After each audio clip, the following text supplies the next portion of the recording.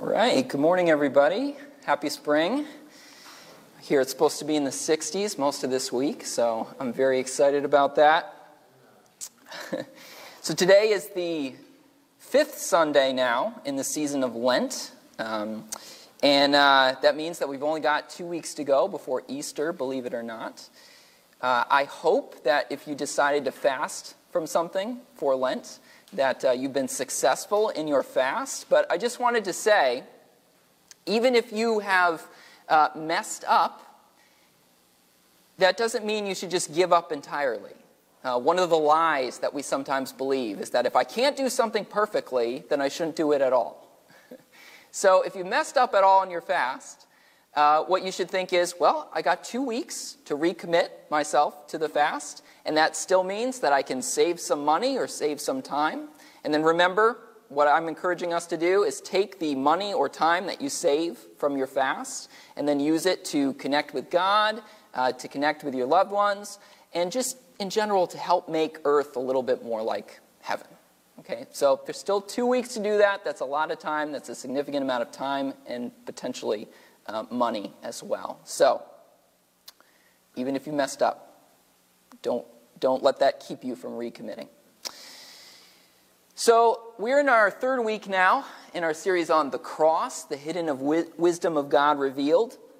And each week we've been considering a different facet of the significance of the cross. 2 weeks ago we looked at the cross as our revelation of what God is like. Last week we looked at the cross as our example of how we are to live. And this week we're looking at the cross as our salvation. Our salvation. What happened at the cross somehow makes it possible for us to be saved.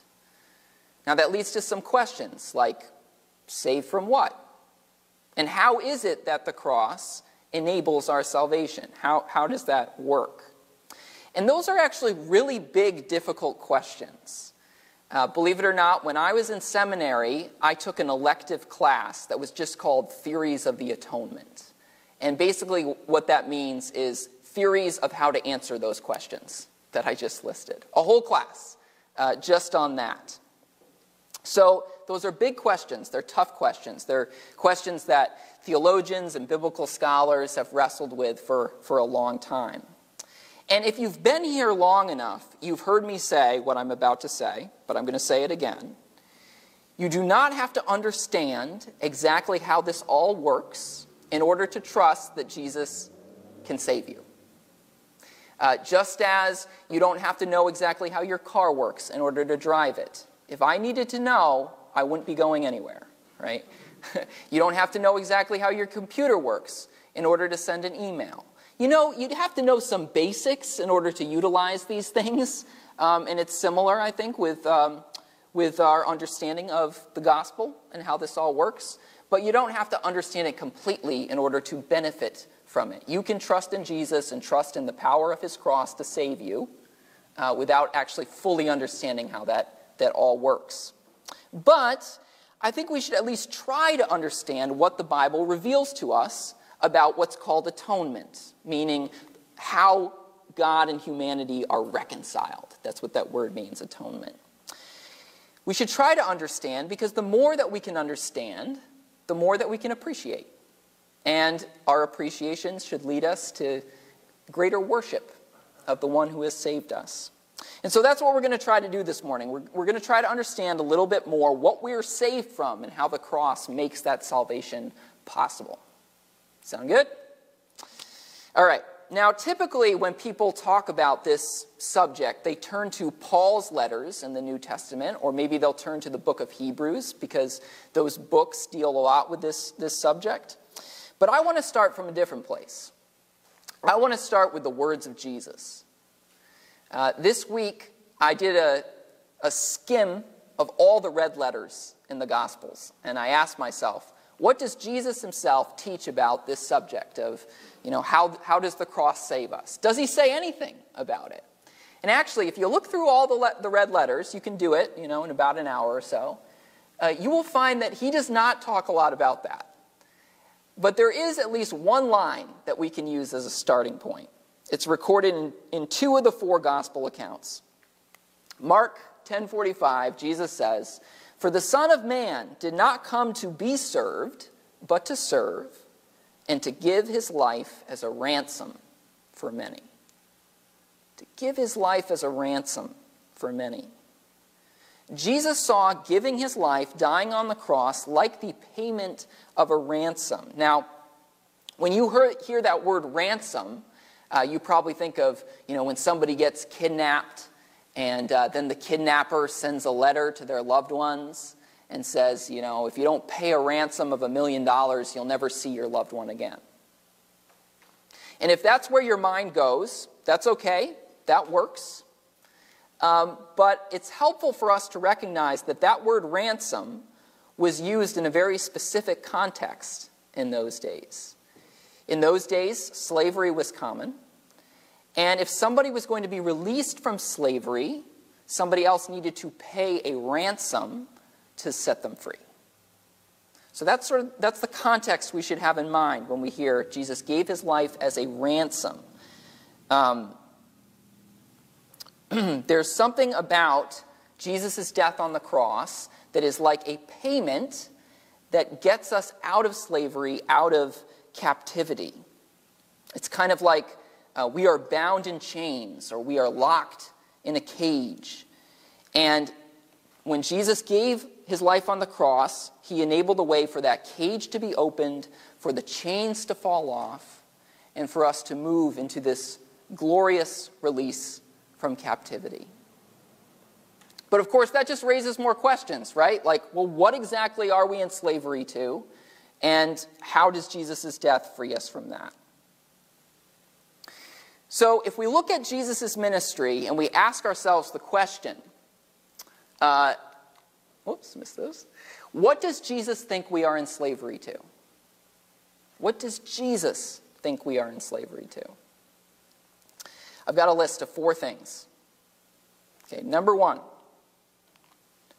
unjust power structures.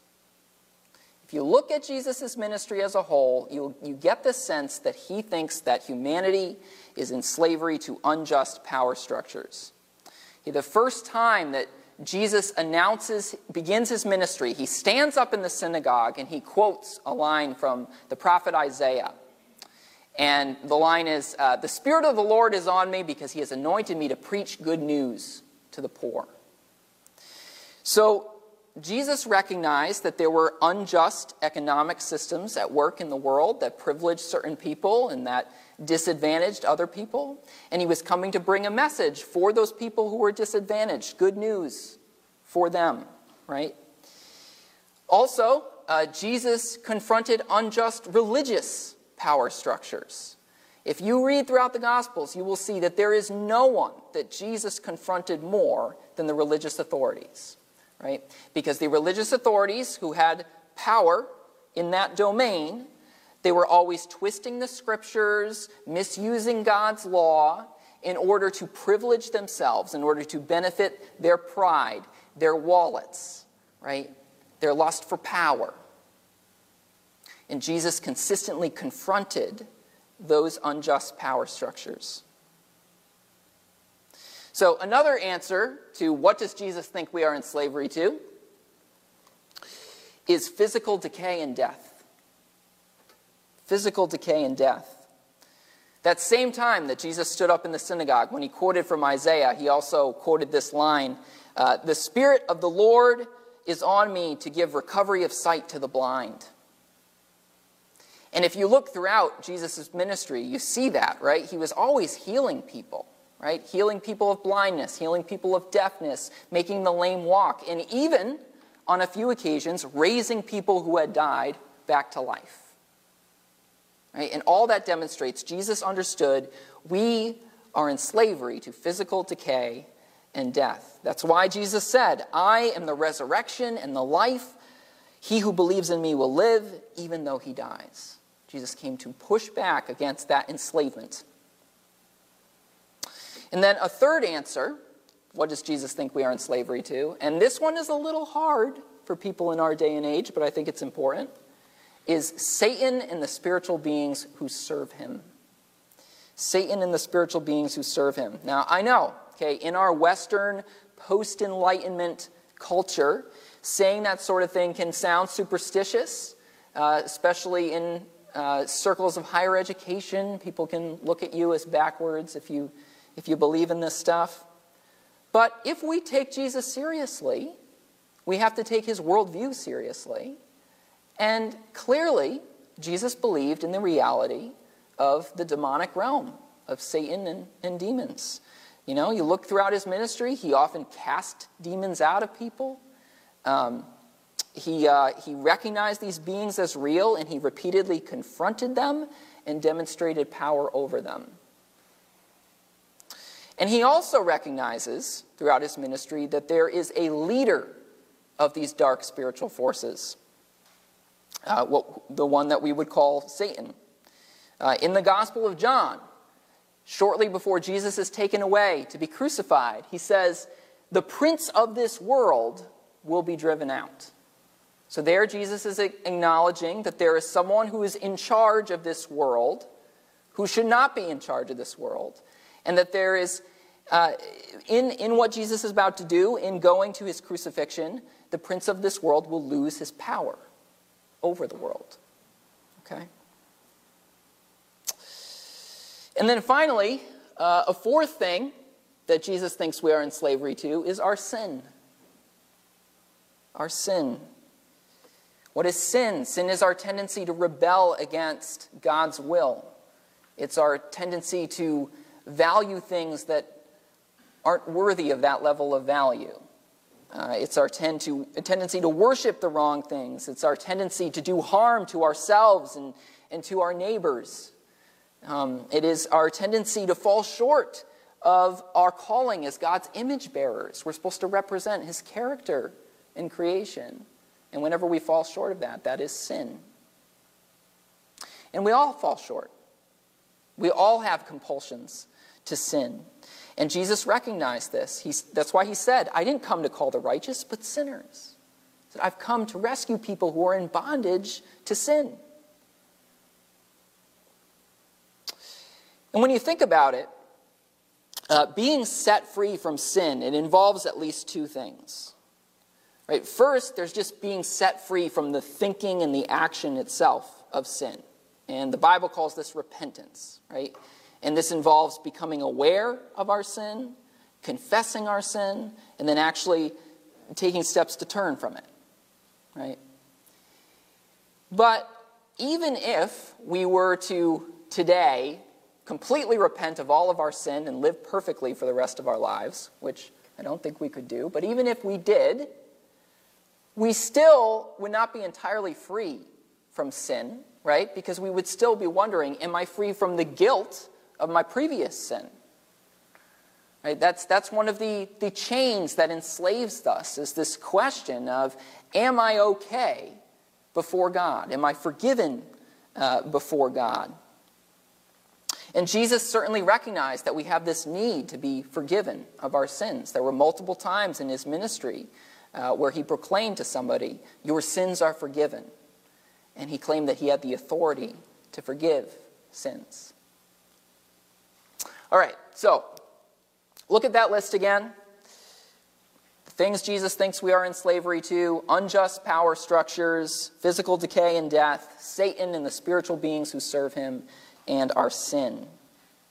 Now, I think we can actually streamline this list a little bit, because I think unjust power structures are actually a consequence of those other three things. The Bible presents the unjust power structures of the world as being influenced by what's called the powers and principalities, which are Satan and the spiritual beings who serve him. So there's this idea that these evil spiritual beings work to influence things politically, economically, even religiously. Okay?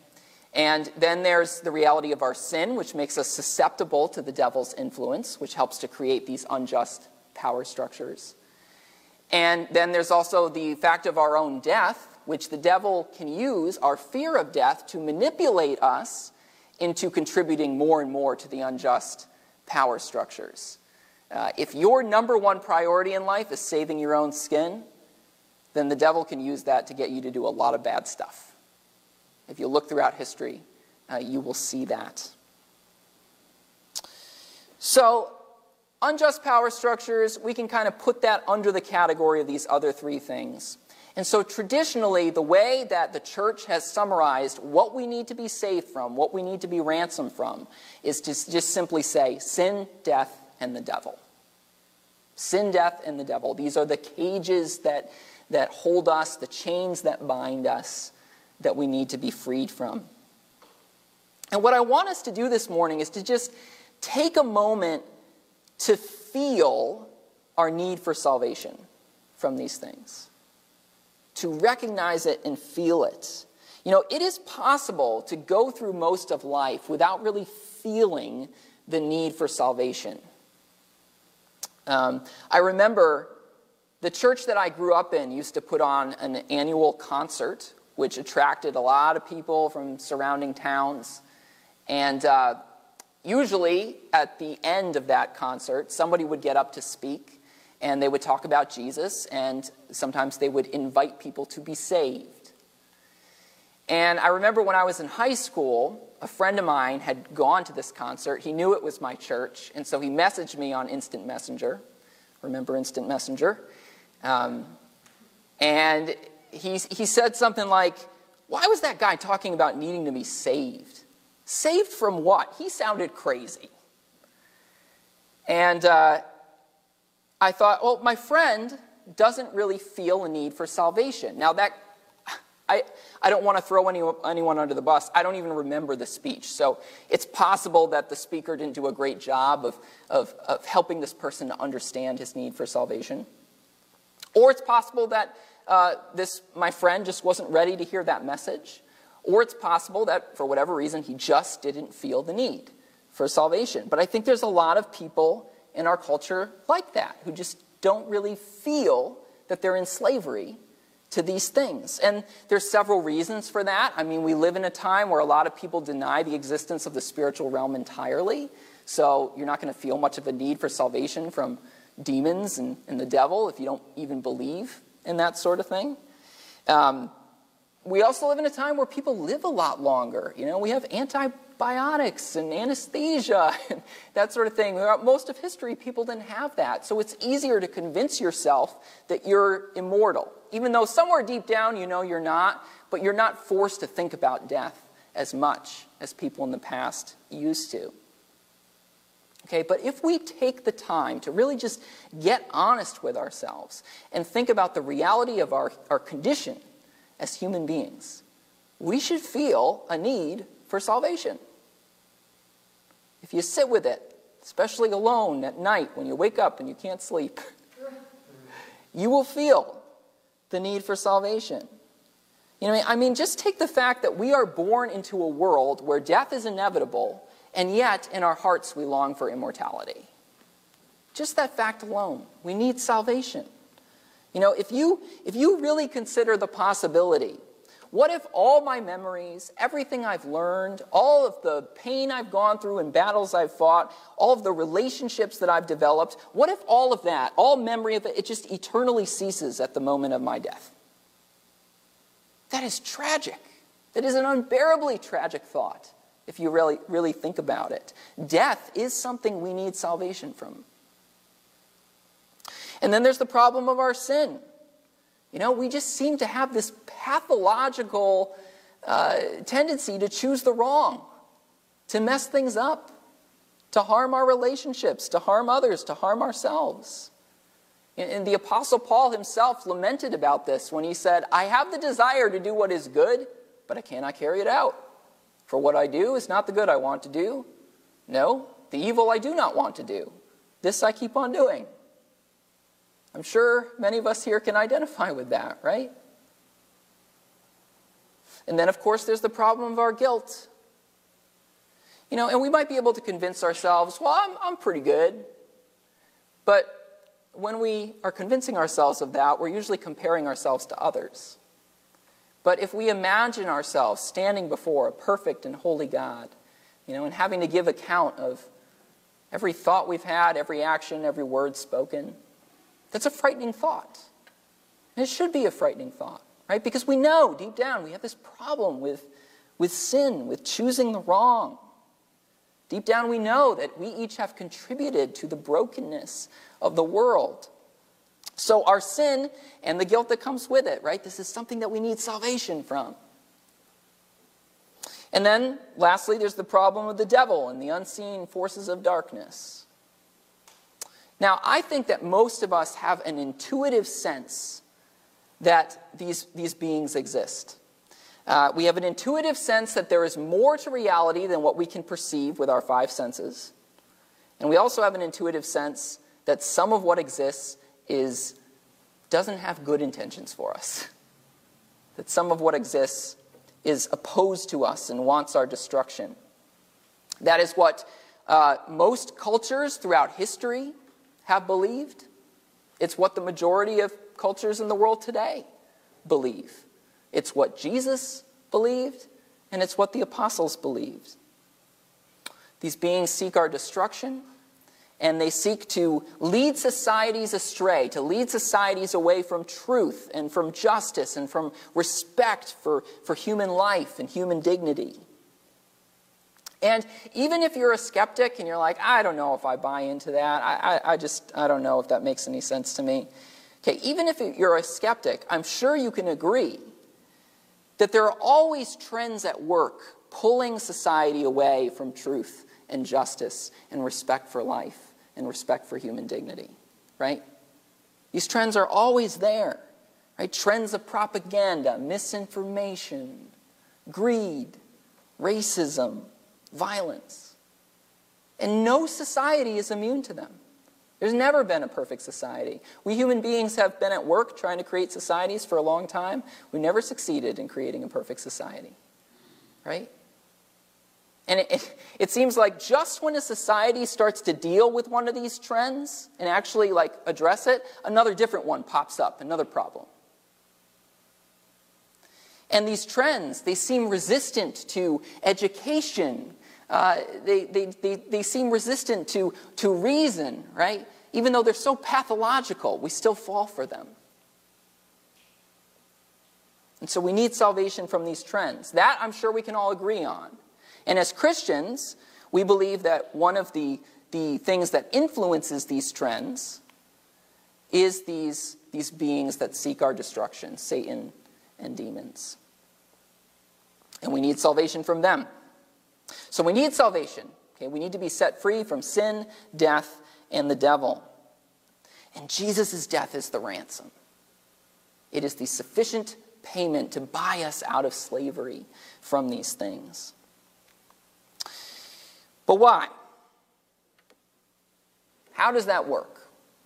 Why does Jesus dying on a cross make it possible for us to be saved from these things? It's a good question for you to reflect on if somebody were to ask you as a Christian. How do you answer that? It's a little tricky to answer that question. Believe me, I thought about it a lot this week. How am I going to present this? Well, I want to start by saying there's actually a lot of ways to answer that question, and I believe many of them can simultaneously be true.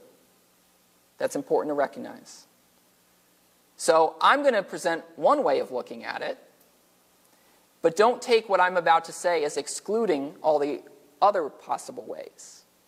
Okay, I think there are some ways that people talk about that aren't necessarily helpful or correct. But in general, if you look at what you would call the major atonement theories, I think most of them are by and large true. So there's multiple ways of spinning this gem of the atonement and looking at it. Okay, but here's one way of looking at it. Okay, in order to understand why Christ's death on the cross is so powerful, we have to go all the way back to the beginning of the story, all the way back to Genesis.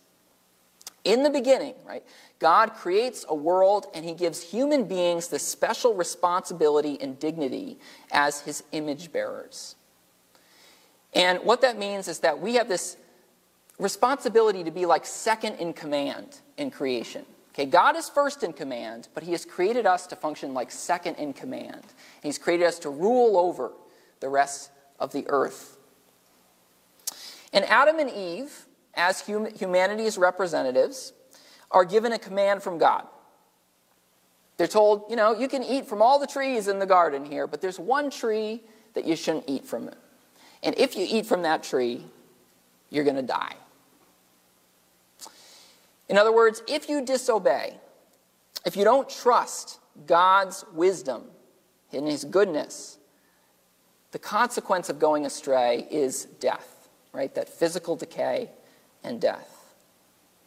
If you go against God's rule, then your capacity to rule over the rest of creation is going to be compromised. Now, the physical world is going to start to rule over you. And that's going to manifest itself in death.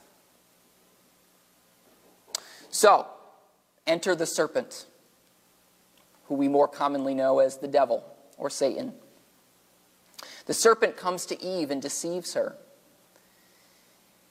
And the way he deceives her is interesting. He convinces her that God is not worth trusting. And specifically, he convinces her that the reason that God doesn't want her to eat from the tree is because God is trying to withhold something good from her. That God doesn't really have her best interests at heart. Okay? Basically, what the serpent deceives her into thinking is that God's not really good. He doesn't really love you. He doesn't really want what's best for you. And so Eve is deceived. And rather than using her capacity to rule over the serpent rules over her. And she eats from the tree. And then Adam, her husband, Adam's even worse. Adam doesn't need to be deceived. He just caves to a little bit of peer pressure. He eats the fruit as well when Eve gives it to him. And then God confronts Adam and Eve. And he tells them that because of what they've done, death will eventually come to them. Physical decay and death. Just as he said initially, just like he warned. And so, from the very beginning of the Bible, the 3rd chapter of the first book, we're only 3 chapters in, from the very beginning, a promise was given, from the very beginning, humanity is in this terrible situation, right? We were created to rule, but we have ceded our rule over to the devil. And we've ceded our rule because we've sinned. And just like Adam and Eve today, we fail to trust in the goodness of God and the goodness of his commands. And that lack of trust leads to sin, and then that sin leads to death. So this is the very sad state of affairs that humanity finds itself in, that we are in. But all the way back in the 3rd chapter of Genesis, God makes a promise that this sad state of affairs is not going to last forever. So here's where he makes this promise. Very cryptic, strange verse, Genesis 3:15.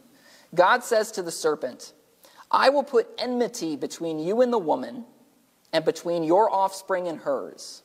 He will crush your head, and you will strike his heel." I realize it's a really confusing verse.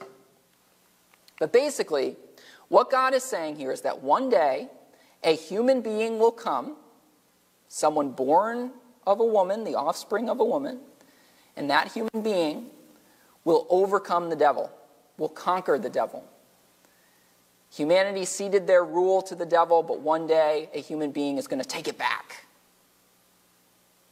That's what this promise is. And there's also this indication that the devil is going to try to kill that human being.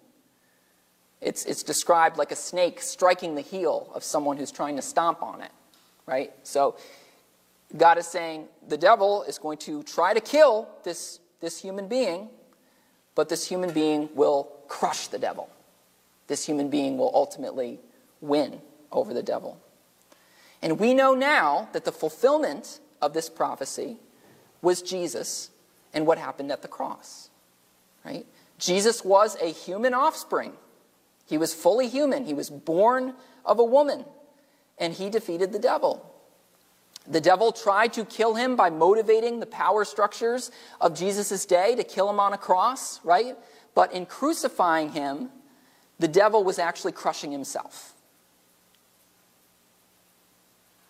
The devil might have thought that the cross was his way of striking at Jesus' heel, of killing him, but it was actually the way that he was destroyed. Now, why would that be? Why would the cross actually defeat the devil? Well, try to keep everything I've said in mind so far about Genesis and that whole story. In order for humanity to be set free from the dominion of the devil, a human being needed to rule over the devil. Remember, human beings were the ones who ceded their rule to the devil. So a human being needed to gain it back. But all human beings since Adam and Eve have been slaves to sin and death. And so no one has been able to rule over the devil. No one's been able to conquer him and resist his temptations. But then, God the Son, Jesus, takes on human flesh. He becomes a human being in this miracle that we call the incarnation. God takes on flesh. He is born of a woman, as the prophecy said. And then he does what no other human being could do. He lives a sinless life. He resists all of the devil's temptations. Right? He trusts in the goodness of God the Father consistently, without fail, even when that means having to suffer and to go to the cross. Right? And he lives without fear of death. And the devil watches him, and the devil is scared, right? Because he knows that he is not ruling over this human being. This human being is ruling over him. And he doesn't like that. And so the devil, that serpent, he says, I'm going to strike his heel. I'm going to kill him. And so he exercises all the powers of influence that he has to take the unjust power structures of the day and make them kill Jesus, right? He pulls the levers of the Sanhedrin and the teachers of the law, the Pharisees, the Sadducees, of King Herod and Pontius Pilate and the Roman Empire, and he gets them all to come together to kill Jesus. And then the powers of darkness unleash all of their fury on this human being, this son of man, the offspring of the woman, who isn't following suit with all the other human beings, right? Who isn't succumbing to the domain of darkness, but is raging against it. And so the powers of darkness, they unleash all of their fury. Jesus is scourged, and a crown of thorns is shoved into his head, and he's stripped naked, and he's mocked, and nails are driven through his hands and his feet, and he's mocked, and he's spit on. A spear is thrown into his side. And then he dies. And the devil thinks he's won. He's like, whew, I took care of that human that was trying to rule over me, other than the other way around. And he thinks that in killing this man, he has retained his dominion over humanity, right? But no. Right? Because unlike every other human being, the devil had no right to kill Jesus. The Bible tells us that the wages of sin is death. What we earn for our sin is death. That was true all the way back with Adam and Eve, right? When they ate from the tree. But Jesus hasn't sinned. He hasn't earned death. So in killing Jesus, the devil has broken the rules. The devil has exercised an authority that he had no authority to exercise, no right to exercise. And so because of that, he loses his dominion over humanity. And of course, he's also failed to kill Jesus, right? Because death can't keep its hold on Jesus, because Jesus was sinless. So on the third day, Jesus rose from the dead, which we're going to be celebrating in 2 weeks. The devil struck Jesus' heel, but Jesus crushed his head. So the way of understanding this is because God took on human flesh, because he became a human being, he was able to undo the curse that humanity brought on itself. So now, we human beings, we don't have to be under the dominion of the devil anymore. Because through Jesus Christ, we have a new representative, right? A much better representative than Adam and Eve. A representative who overcame the devil on our behalf. Like, he ruled over the devil, not the other way around. And he promises that if we trust in him, he will give us eternal life, and he will give us victory, forgiveness over sin. And one way of putting it is he will transfer us from the dominion of darkness to the dominion of light. So, to conclude, okay, if you are feeling the chains of slavery today, slavery to sin, slavery to death, slavery to these unseen wicked powers that are influencing the world, I want you to hear this morning. Jesus has won the victory over these things, and he has won it on our behalf. You and I could not break out of our chains. We could not do it. But God became a human being so that he could win the victory on our behalf. You know, one analogy that I like is if you think of humanity like a sports team, we've got a terrible record, right? We cannot defeat the opposition. We're a failing team. But through the incarnation, God has joined our team. And because he's joined our team, we can have victory over the opposition. But here's the thing. We have to trust him. We have to trust him. That was Eve's mistake in the very beginning. She didn't trust God. She trusted the serpent instead of God, right? She trusted his lie that God was trying to withhold something from her, that God wasn't really good, that God didn't really have her best interests at heart. The root of all sin is that lack of trust in the goodness and love of God. But we have every reason to trust, right? Because Jesus has revealed to us what God is like. God loves us. God was willing to go from heaven to earth, from glory to humility, to rescue us, even suffering and dying on a cross. So we have every reason to trust him. Trust him. He wants to set you free. Let's pray.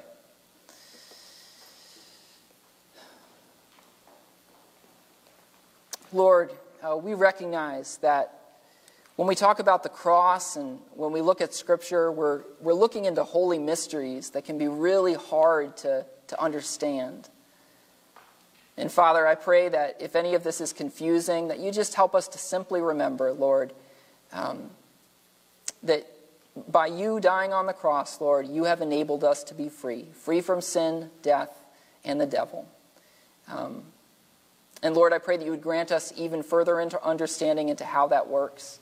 And help us, Lord, just to be in awe of it, Lord, in awe of the way that Scripture reveals these mysteries. And help us, Lord, to be captivated by them, to stand in awe and wonder of them, Lord. And we thank you for fighting the battle on our behalf, the battle that we could not win. We give you praise. In Jesus' name, amen.